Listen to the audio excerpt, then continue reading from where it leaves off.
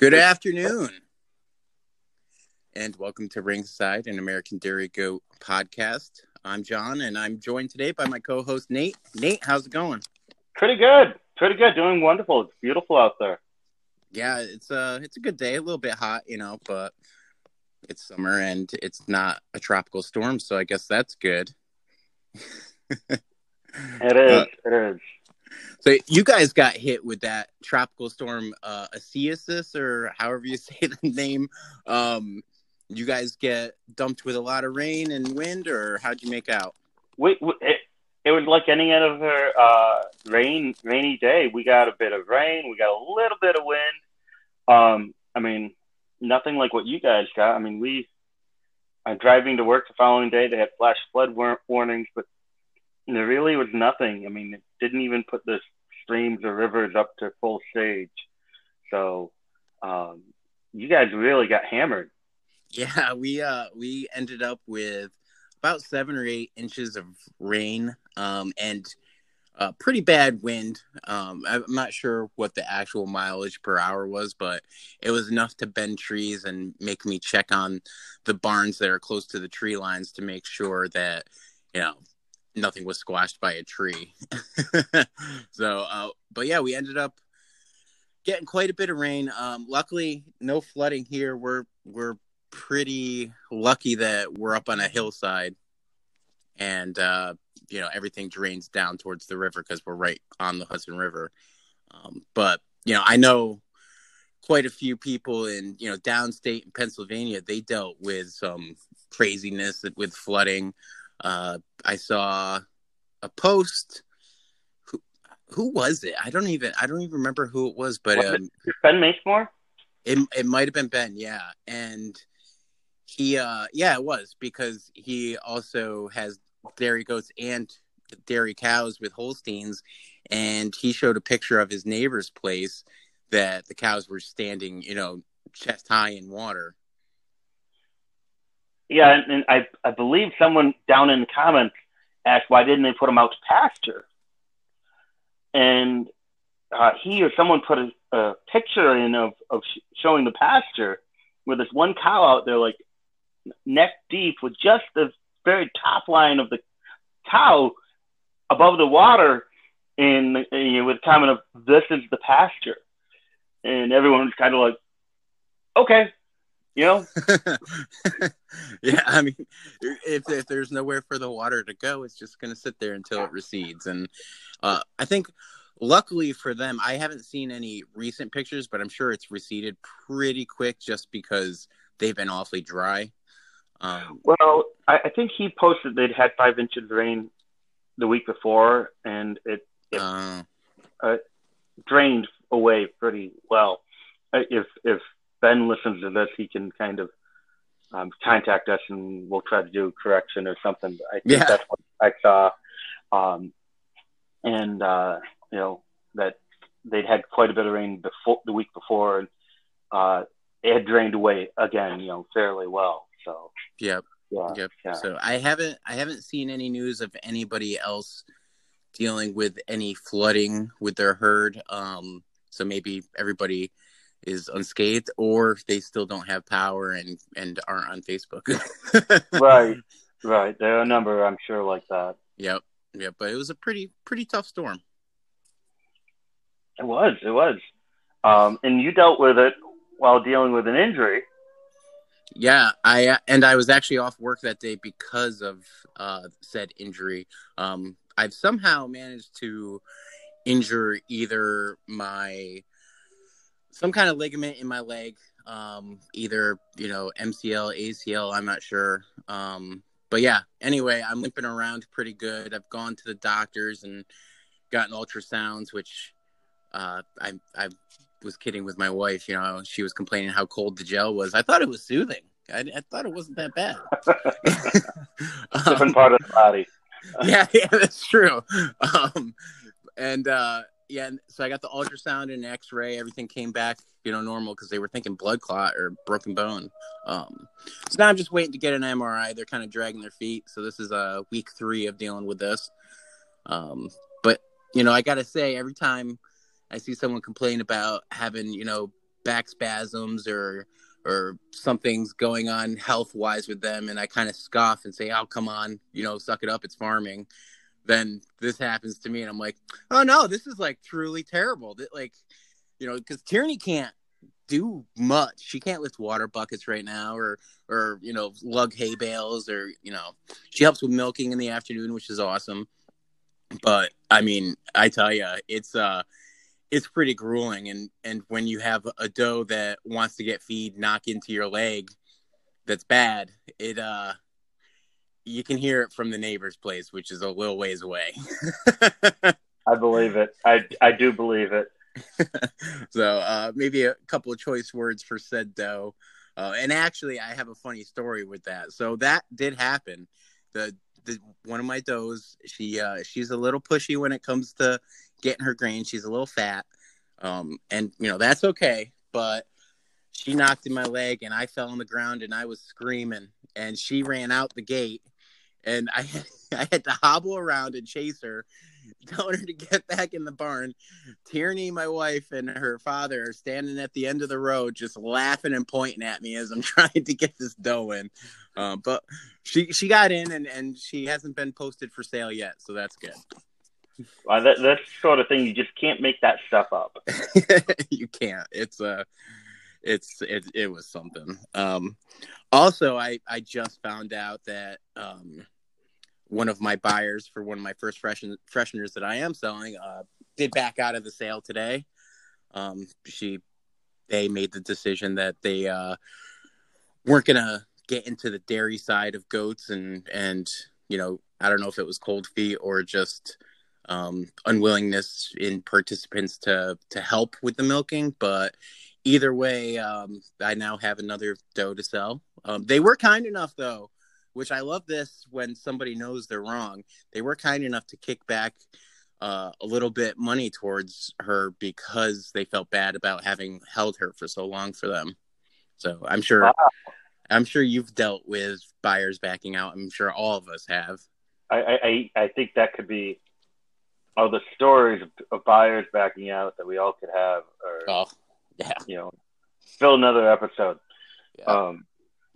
And I mean, the buyer was sweet. So they had a COVID scare where everybody in their house got tested because a couple people had fevers, and they were like, "I'm so sorry," and I told them, I was like, "I am so happy that you were being so honest with me about this possible scare. So thank you." And I'll hold her, and then this happens, and I'm like, well, okay. So, well, it might have even been a case where they realized that if they all got sick, who's going to take care of the goat? Yeah, and it might. Yeah, I prefer someone back out for a reasonable or responsible reasons, like hey, realize we can't take care of it, right? Then to buy the animal and then realize they can't take care of it. 100%. That's my biggest fear, because I truly love these goats. They're part of the family, especially when you're selling a milker, and it's always in the back of your mind if you're doing the right thing with the people that you're selling these animals to. So for somebody to be upfront and honest like that, as nothing but respect. I appreciate it. Yeah. So yeah, it's one of those things.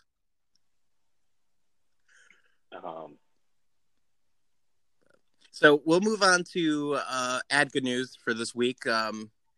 Last week we were talking about the vote to go through for judges' licenses to be that were expiring to be pushed for another year, and we were talking about how it should, in our opinion, be for everybody to be extended for a year. Well, they came down with a vote, and the vote was just for the licenses that were expiring this year to be pushed a year. Yes. I think it was one of these things where there was a committee and they reviewed various different options, and what they presented to the directors was what they felt was the best option. Right. Now, there are many of us who felt that it wasn't the best option, but I guess there were enough directors who did, and so from what I've heard, it went through, it passed. Right. Yep. And I was told that the committee is going to revisit it in the fall to see, where COVID is at that stage, and they might make a change to that vote. But until then, who knows? As of right now, it's just going to be for the expiring licenses of this year. Yeah, right. And also, moving on from that, directors' ballots should be returned, folks, by August 10th. We're super late. We should have talked about it last week, and I think it was on the docket, but we got talking. Right. Yeah, exactly. I mean, that never happens with us. No, we don't just go off the rails. That never happens. But yeah, so they're due August 10th, so they should have been mailed out by now. If you want your opinion and voice heard by the person you want in that position, you need to vote. And a lot of people have told me, "Oh, I don't even vote because it doesn't count." Well, it does. Vote. So if you want to just sit in the back and not say anything, great. But if you want to be all over social media talking about certain issues, vote. Right. So it's a lot of people just don't think it's worth it, but I honestly I think it's a big thing. Anyway, so well, I mean, with the directors, the thing to realize is you have a issue with the show, yeah, or with the registration, or even with the office. No one's ever had to call the office with a problem, right? Right. But you get, if you have a problem with what's going on, I'll admit I've called my director and said, look, I was at a show, my doe should have earned her leg. It was 7 days ago. I found out paperwork's been handed in and she's not getting her leg. Yeah. Because X, Y, or Z. And I talked to my director, and they pick up the phone, they call down there, and they find out what's going on. Exactly. And they make the information that I can't get. So it's you want somebody you can trust, somebody you can talk to. Right. In New York, we have 3 directors, so you got a good variety. Oh, New York District too. Right. 3 directors. And talking about the shows and that not showing up, it happens more than people think. Like, it's a common occurrence, not super common, but I'd say 1 out of 10 shows something's messed up. I had your wife look up a subscription report on one of my age does, Jem, and she's like, "See, look, it's super easy." And I'm like, "Yeah, there's a reserve win that's missing out of that. That's weird." And yeah. So it happens, and I know another person going through it when their buck finished. So we'll see. I mean, people just need to pick the person that's going to be able to be trustworthy and able to be approached, and you need to vote to do that. Exactly. Exactly. But moving on from that, I saw something pretty cool that I wanted to mention. The Golden Guernsey goats, the new breed that is being added into ADGA herd book. Their goats are closer to being added, and Goat Journal and United Caprine News are going to be advertising all of the members of the Golden Guernsey Breeders of America in September for, I believe it was Goat Journal, and October for United Caprine News, which is super awesome. And if somebody's not a member of the Golden Guernsey Breeders of America, I mean, that's a huge opportunity. Oh, it is. It's great. And I mean, those would be issues to hold on to too, because 10, 15 years down the road, to look back and see who was there, and who were the herds that were there, and then the herds that are around in 10 to 15 years or 20. Right. Who was the foundation of them coming up, Right. And so the Golden Guernsey Breeders of America, they're going to be doing a similar campaign in the spring. So if you're a Golden Guernsey breeder and not a member of the GGBOA, because it's better than saying all of the other words. It is a mouthful, isn't it? It sure is. But if you want your herd recognized, I mean, the advertisement is amazing, and the membership is only $20, and I believe they take PayPal. And yeah, I mean, they have a pretty active Facebook group, and it's only getting more lively as the breed's getting closer and closer to being added in. So that's awesome. That's for me, it's I know one of the club presidents is down there in Pennsylvania, Joan Stump, mm-hmm. And she's pretty active, very energetic, woman who's helping lead this and push this. No, I think it's exciting. It's fun. It'll be interesting to see them at the first ADCA shows as a sanctioned breed rather than this exhibition. I saw a post on their Facebook page where somebody was mentioning how they had a picture of a doe in a pen, and it was Golden Guernsey, and they were getting ready for a show. So I guess they're showing already, but just not sanctioned. I think that's what's happening. I think some shows are having classes for them, but they're not sanctioned. So I'm not sure how you do that with a show, whether you do the classes after the ADCA show, or you do it during lunch break. I don't know. What color do you think their ribbon's going to be? Oh, goodness.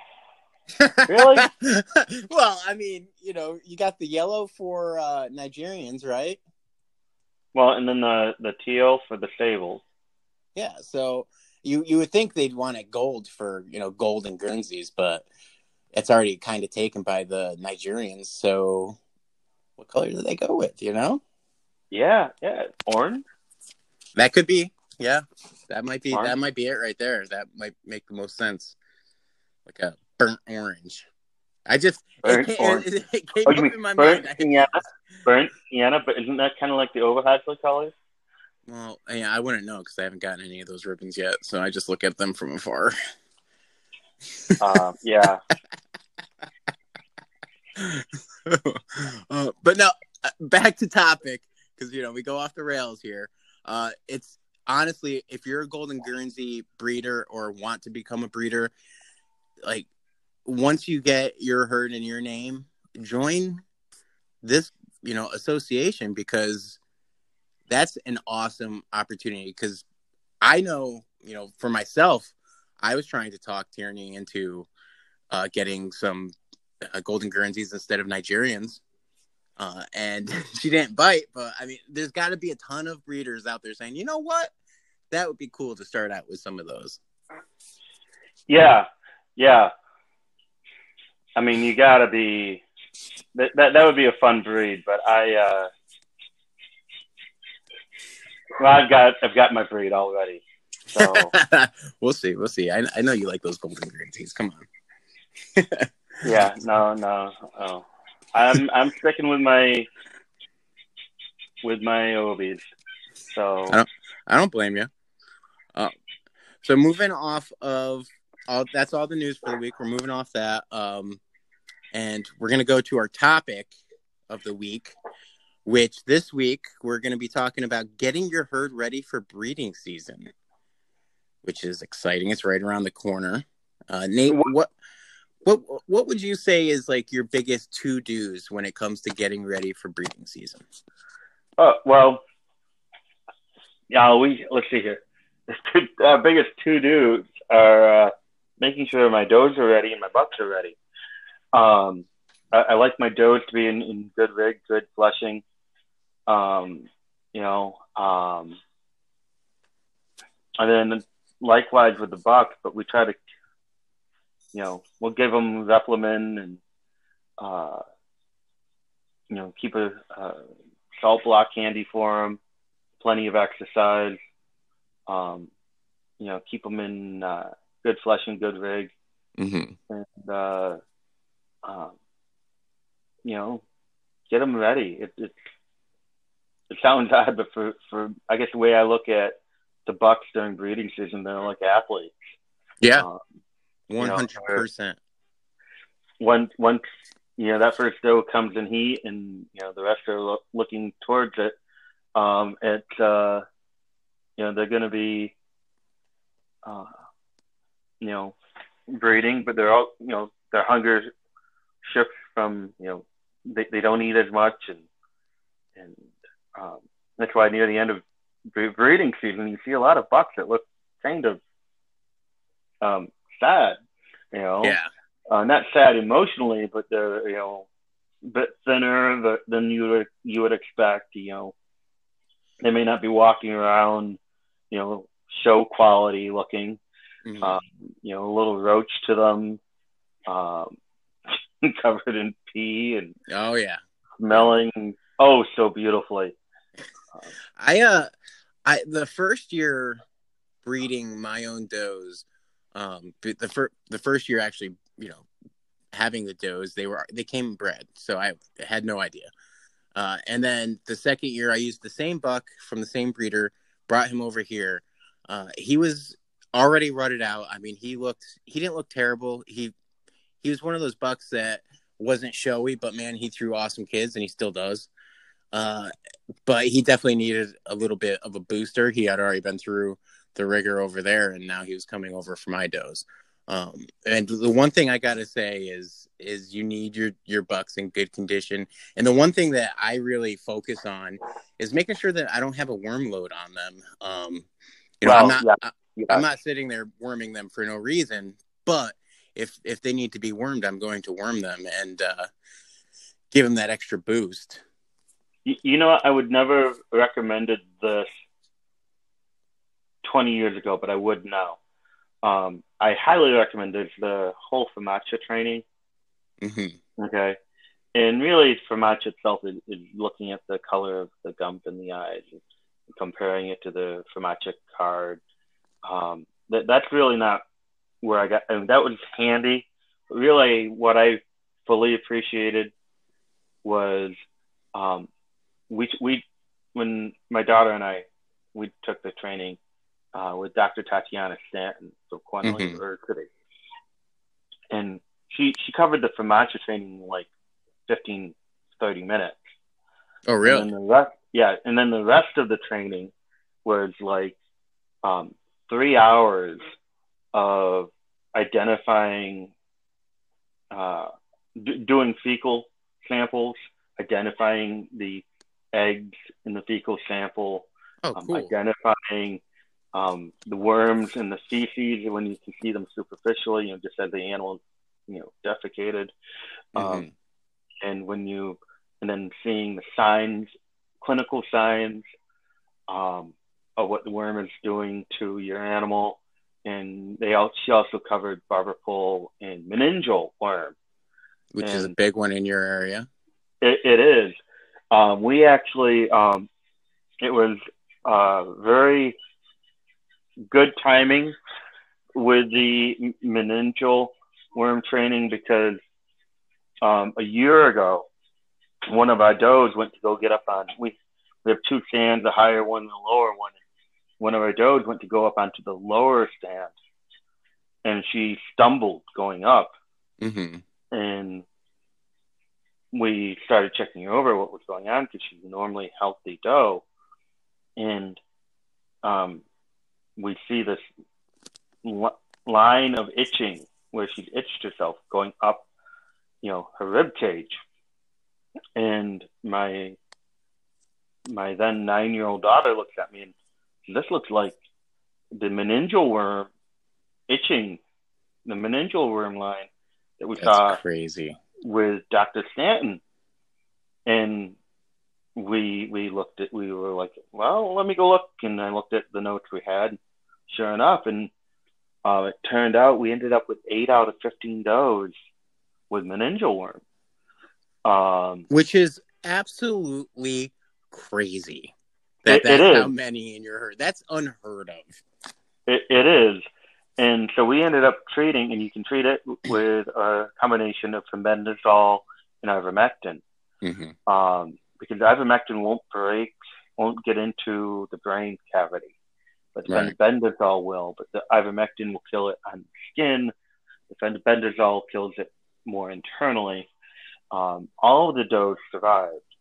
But that, going back to the original topic of, Mm-hmm. Yeah, we don't recommend worming just as it's April 1st, time to worm. Yeah. But I do recommend keeping track of your animals, doing periodic fecal checks. If you think you've got an issue, check the FAMACHA on your animals if there's an issue. And that's just the shade of the eyelid. Right. And take that fecal sample, you get it under a microscope, and you see what worm eggs you have in there. And if you can't do it yourself, you go to your vet.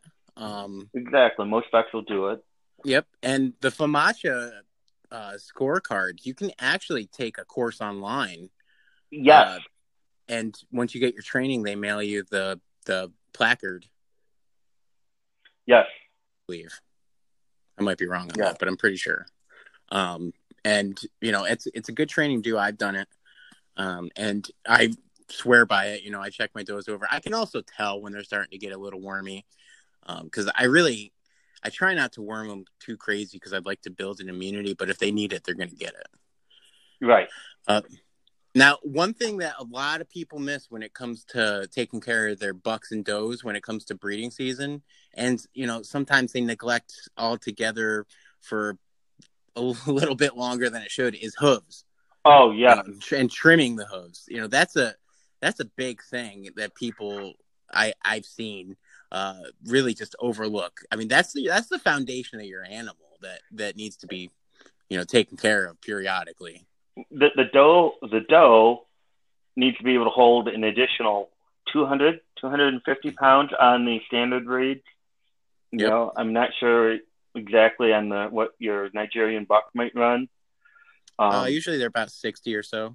But they've got to hold the weight of that animal that's jostling around on top of her, for that minute or so of breeding or 30 seconds.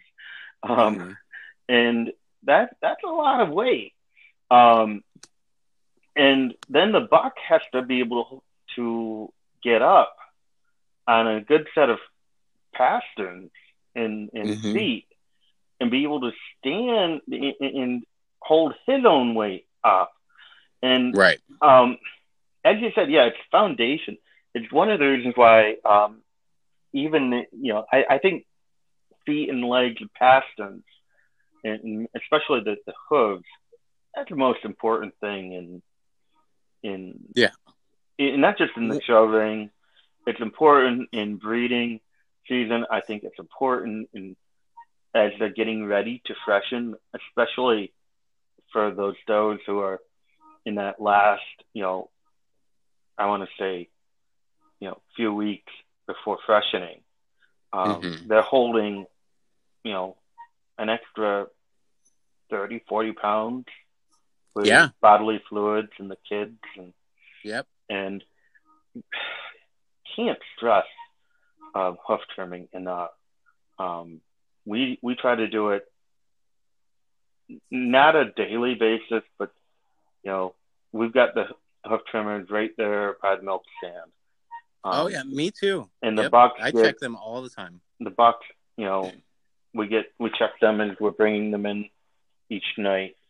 You can't, if they're on bad feet and feet, mainly the feet.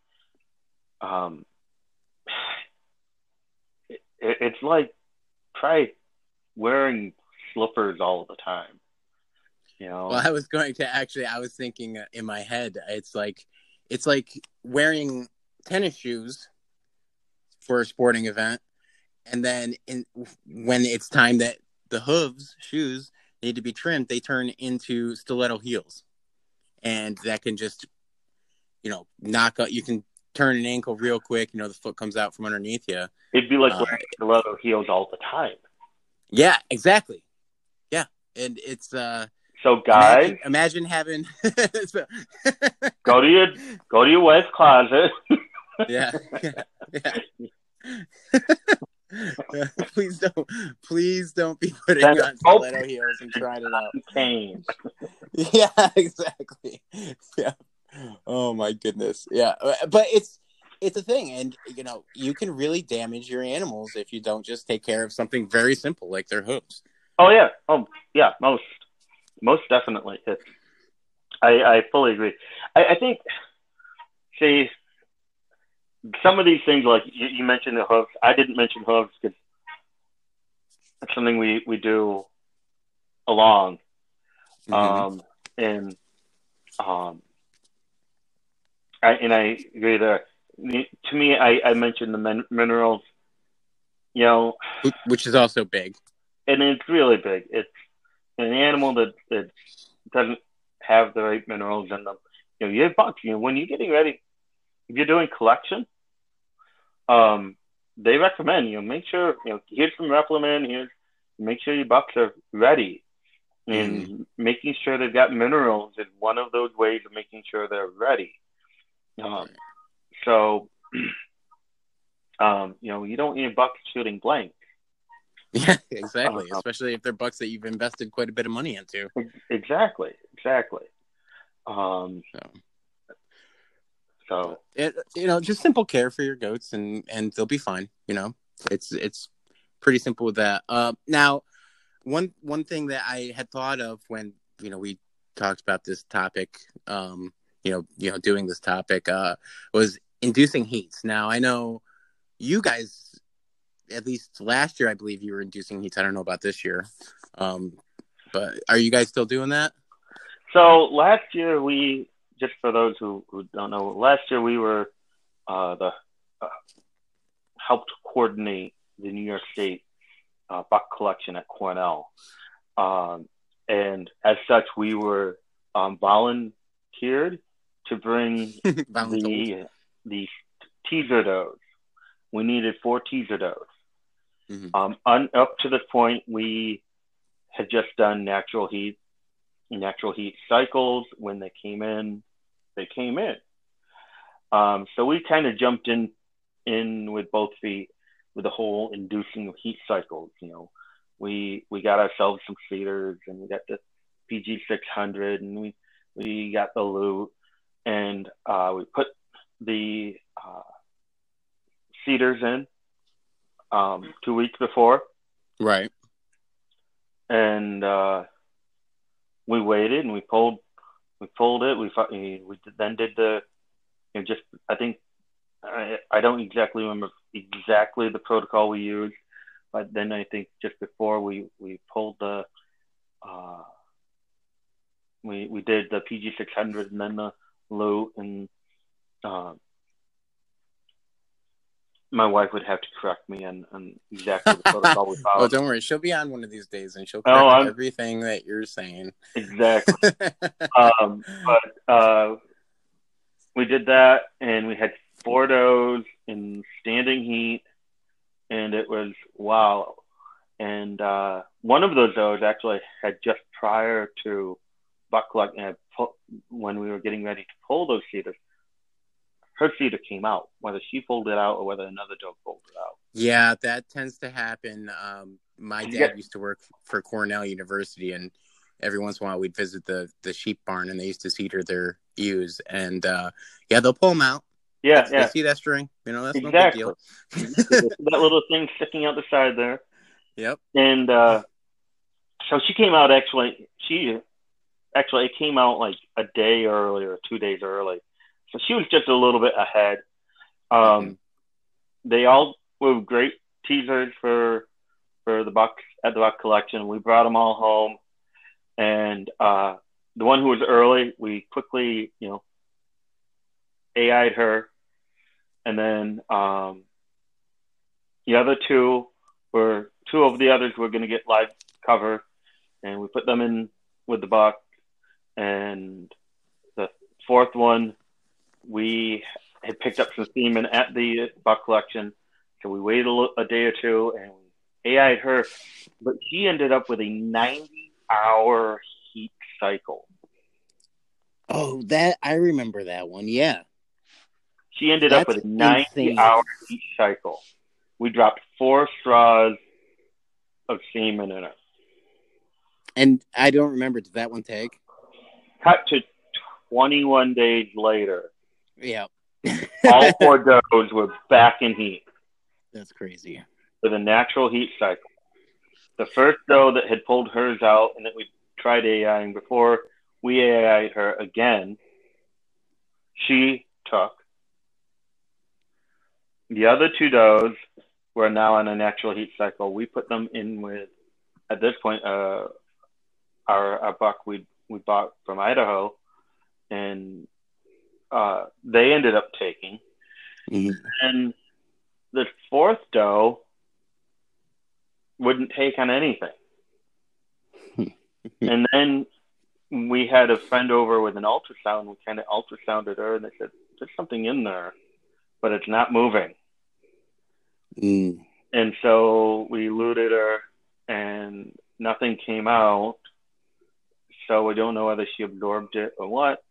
But after we looted her, she came in heat.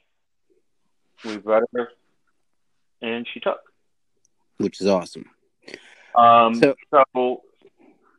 I don't know whether we screwed up. I know there are a lot of people who swear by this method, swear by right. these years in PG 600 and Loop. We actually we're trying a slightly different protocol on 6 does.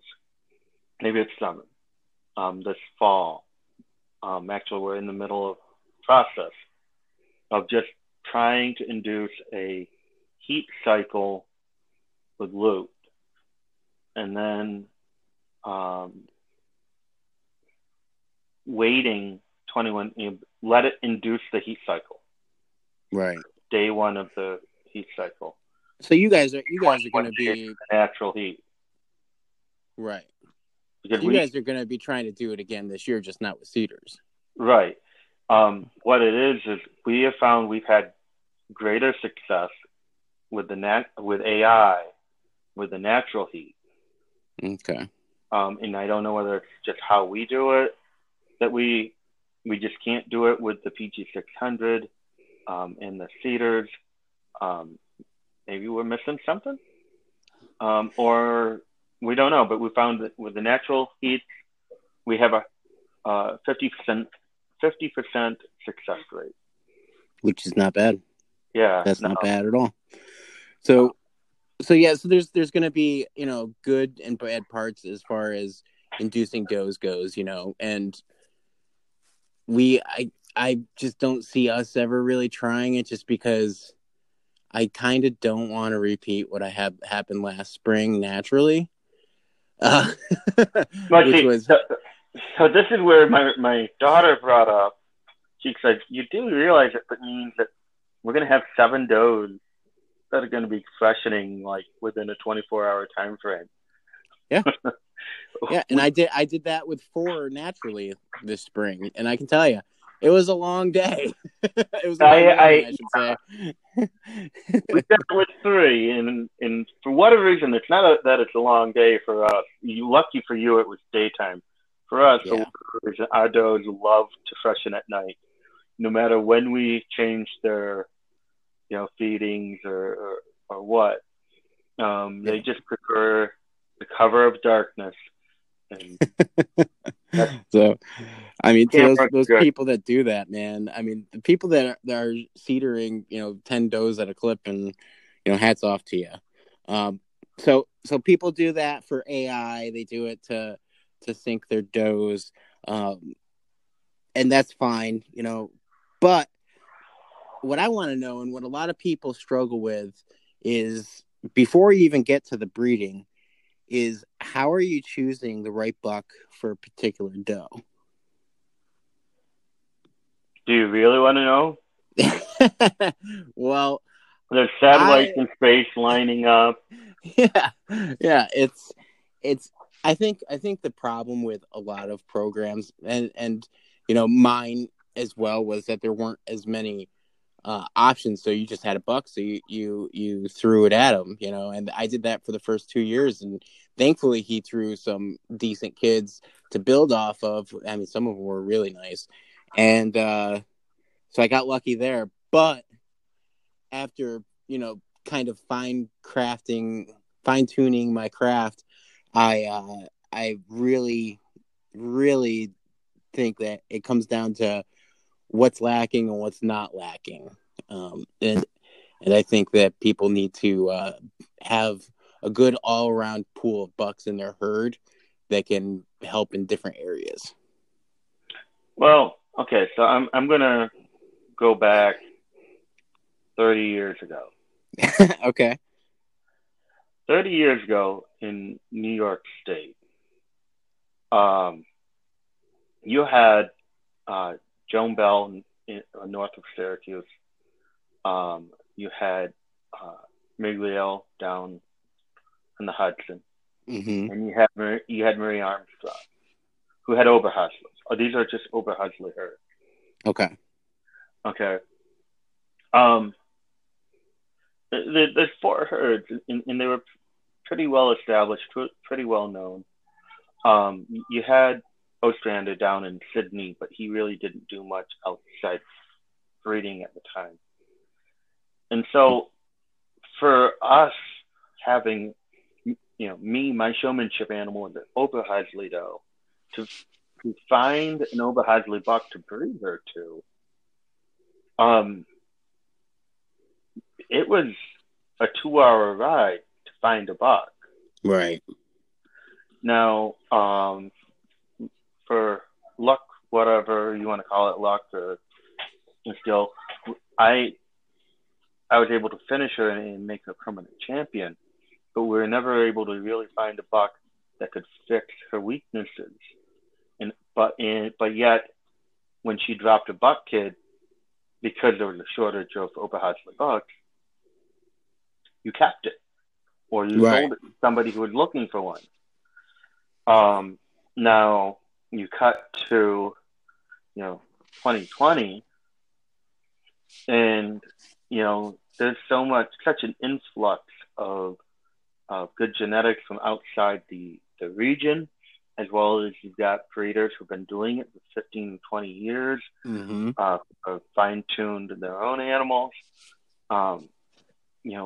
You can almost shop for the buck that's going to fix what you want fixed.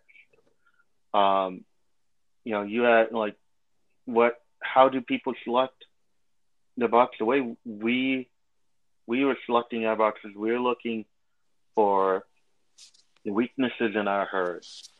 Right. For the live cover bucks, we're looking for general weaknesses. Like, most of our does don't have the forerunner we'd like, or we'd like to fix teat placement on almost everybody. Right. For next week's topic, that was one of the things that kind of directed us towards, our bid at Spotlight Sale. We were looking for a buck that would fix, width and teat placement. I think you found it. and we found it, and we're liking, the daughters we're seeing. You look at those little doe kids, those teats, they don't stick out to the side; they go point straight down. But we have another buck that really isn't as well known, but we brought him in because he's very dairy. He's a powerful looking buck. He's the same age as the other bucks in the pen, but he's good 20, 30 pounds heavier. Yeah, he is. He's a big guy.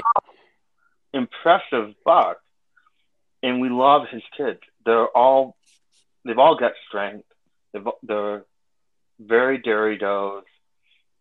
They've got nice angulation in the rear legs, nice set to rear legs. We're very pleased with both of those two bucks. And then we use AI we like this doe, but we want to improve this trait. Right. Then, yes. And I think the big picture is, for anyone's herd, is what do you want to fix? What's the big problem in your herd?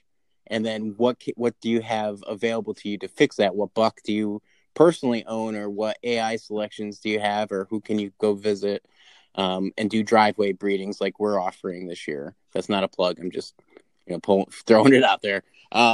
You definitely want to find the big issues, and then as time goes on, that's when you start nitpicking. And you're a couple steps ahead of where I'm at as far as that goes. I'm kind of still with general problems with the herd where I can hopefully easily fix. And I think, judging from the kids I had born last spring, I've got the right guys. But definitely, I think it's something where you're not going to fix it all at once. No, and I don't think you can. And I'm trying to remember exactly who told me this, but really your best bet is to pick two traits. Mm-hmm.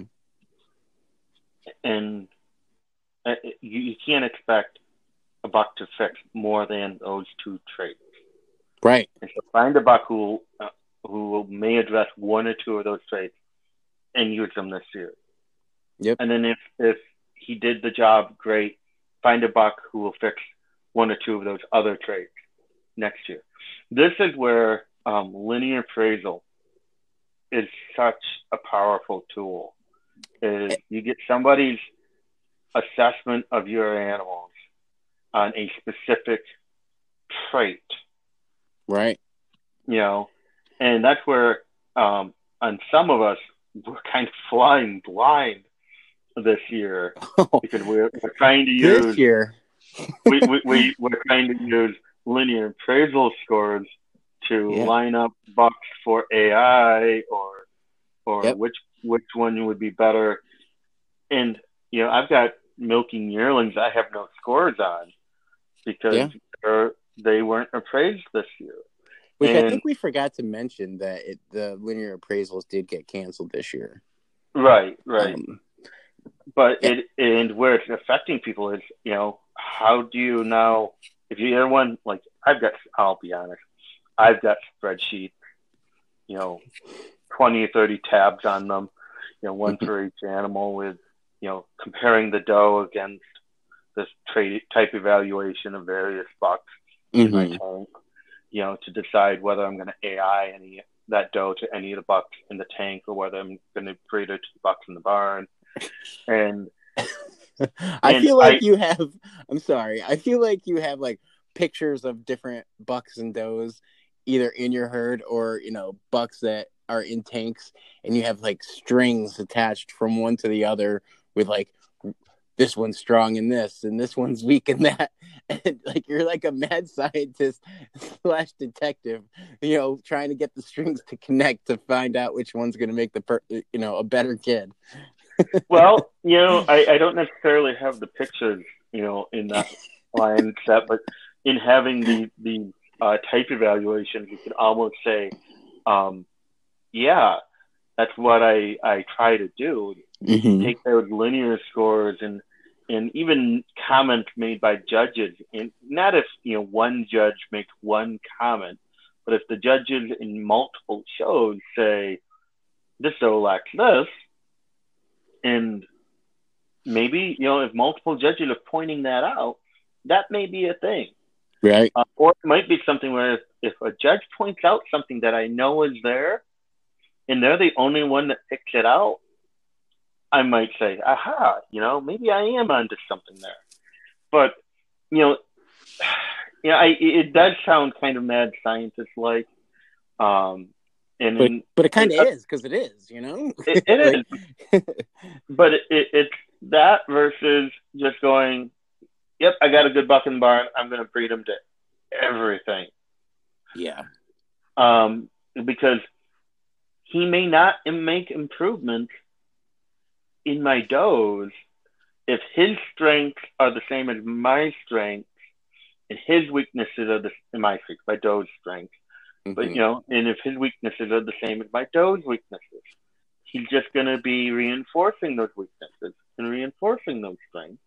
Exactly. Not making improvements.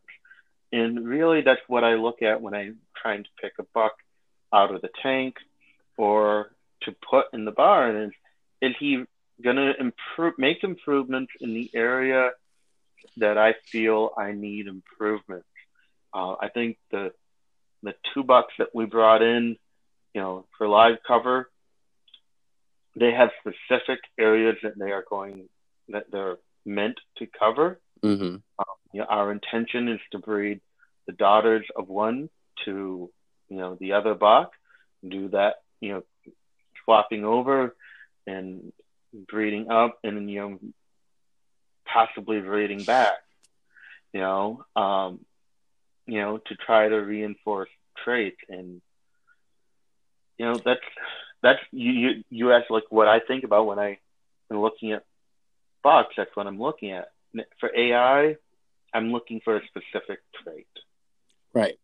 And I feel like some people are a little bit gun shy when it comes to a buck that they own that's not fixing traits that they want fixed.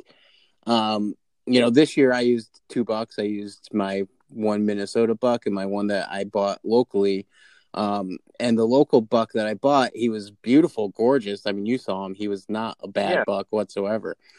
But it did not translate to his kids. He had 1 kid out of 4 that was keeper quality, and she was out of my best doe. So, I don't know how much that said, but he didn't improve anything that needed to be improved where he should have. So honestly, I just said, well, he's a great buck. He looks beautiful. He did do good things, but he also didn't improve where I wanted the improvements. So I sent him down the road. And I feel like people are really gun shy when it comes to breeding with doing that. Yeah. You've got to, how long is that buck that you've got going to keep helping you? And we've sold bucks from our property, where they're nice bucks. Mm-hmm. But you sure have. Yeah. But are they going to keep improving? Are they throwing the traits that need improvement that you want? The other thing is, are they hurting your herd? Right. Are they bringing in traits you don't like? Right now, I'm kind of on a teat placement issue, and I like my teeth to point down, and I want them to be I don't want them over against the leg. Right. Some people will refer to that as east-west, and I'm trying to bring those teeth a little more center, to that half of the udder.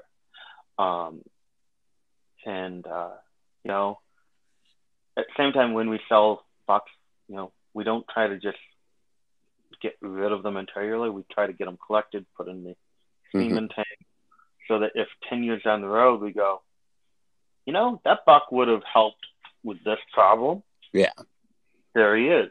Right. And that probably was a rookie mistake this year with me with the buck that I sold. But, I can always go, if his daughter is what I think she'll be, I can always down the road, ask the owners if it'll be all right to get them collected. But I think the big thing is people set goals for their breeding season, but when they don't come to fruition, they're still holding on to those bucks. And I think that people just need to be brave enough if they have the means.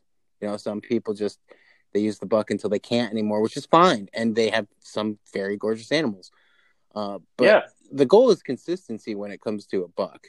And if he's not proven that consistency out with improvements, then I mean, I just think that the listener should know it's okay to be scared about selling a buck and doing it. It's only for the good of the herd. Right. At the same time, though, do you really want to sell that buck? If he's not proving things out, yeah, sell him. Yep. If he's giving you good consistency, maybe it's not the consistency you were thinking of. Like we ended up with a very nice type to our junior animals. In fact, that's kind of probably maybe if we have a weakness, it's that our juniors are better than our seniors. Your juniors are insane. Yes, they really are. And we came out of. I feel like we came out of nowhere. It was like our second year of showing. We went to national show. Mm-hmm. I think we did very well, exceptionally well. And we went into junior get a sire, and it's still we did it exceptionally well. We had these 3 little does we took in, and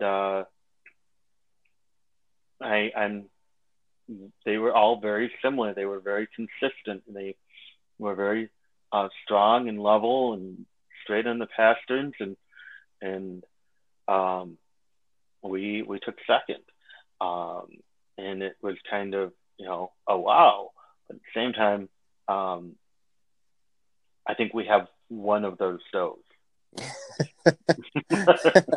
as a milker now. Well, I've had some strong juniors in the past, and as they've freshened, I think I have one that's definitely staying for now in the barn.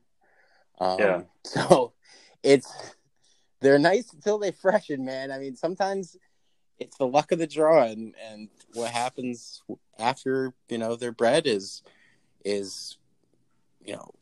roll of the dice. But with that said, I mean, it's something where it's nice to have the nice juniors from that buck, but you want to make sure that he's carrying it over to milkers, and I think that gets lost in translation sometimes, including my herd. Right. Well, I think for us, you and I both are Oberhasli breeders. Mm-hmm. It's almost a breed thing where Oberhaslis, it's even back 30 years ago, it was not uncommon for Oberhasli juniors to go junior best in show. Right. But it was back then, it was unheard of an Oberhasli milker going best in show. They're known for their wonky udders. Right. Nowadays, it happens. Here in New York, Sally Graybill has a limoncello who's done it. Oh, yeah. I think there's our director down in Pennsylvania had a doe who's done it. It happens, but it doesn't happen as often as the Alpines or the Sonnens or the go best in show. Well, it's all about size.